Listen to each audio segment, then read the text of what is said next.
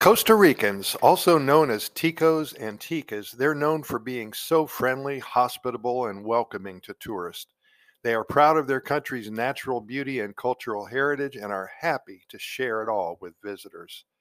Ticos are generally warm and easygoing, and they value family, community, and social relationships.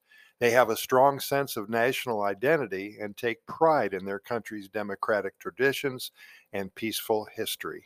In general, Ticos are respectful and polite in their interactions with others, and they appreciate when visitors make an effort to speak Spanish and learn about their culture. They are also known for their love of music, for dance and food, and visitors can experience these cultural expressions in festivals, markets, and local gatherings.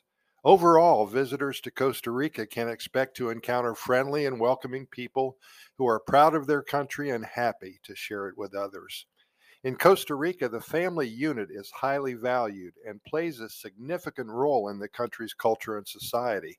Families in Costa Rica are typically close knit and supportive of one another. Traditionally, Costa Rican families are composed of parents and their children, with extended family members also playing an essential and huge role in the family unit. Grandparents, aunts, uncles, and cousins often live close to each other and they maintain regular contact, contributing to a sense of community and belongings.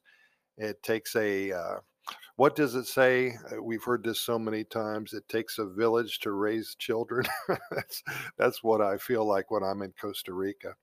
The family unit in Costa Rica is also heavily influenced by the country's strong Catholic roots.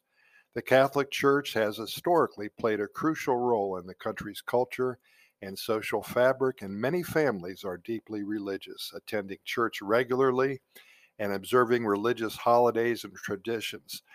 And it seems like for those of you who have never been to Costa Rica, of course, there's so many small towns all over the country. And it seems like the gathering place, the Central Park area, the place where you sit on the park bench and drink your coffee, well, it always has a beautiful church. And a lot of these churches have traditions all the way back to the 1800s, the 1700s. In fact, if you Google churches in Costa Rica, you're going to learn a lot about the culture and the history of this beautiful country.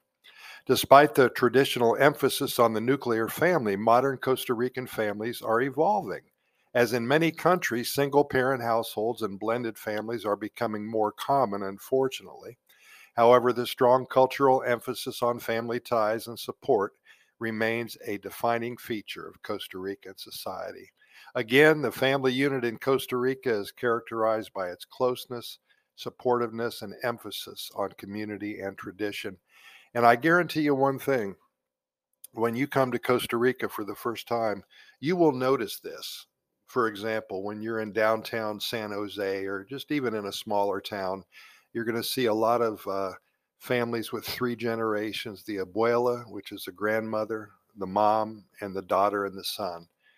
It sticks out like a sore thumb. It's just beautiful. And that's one thing that really had me going back to Costa Rica since 2002.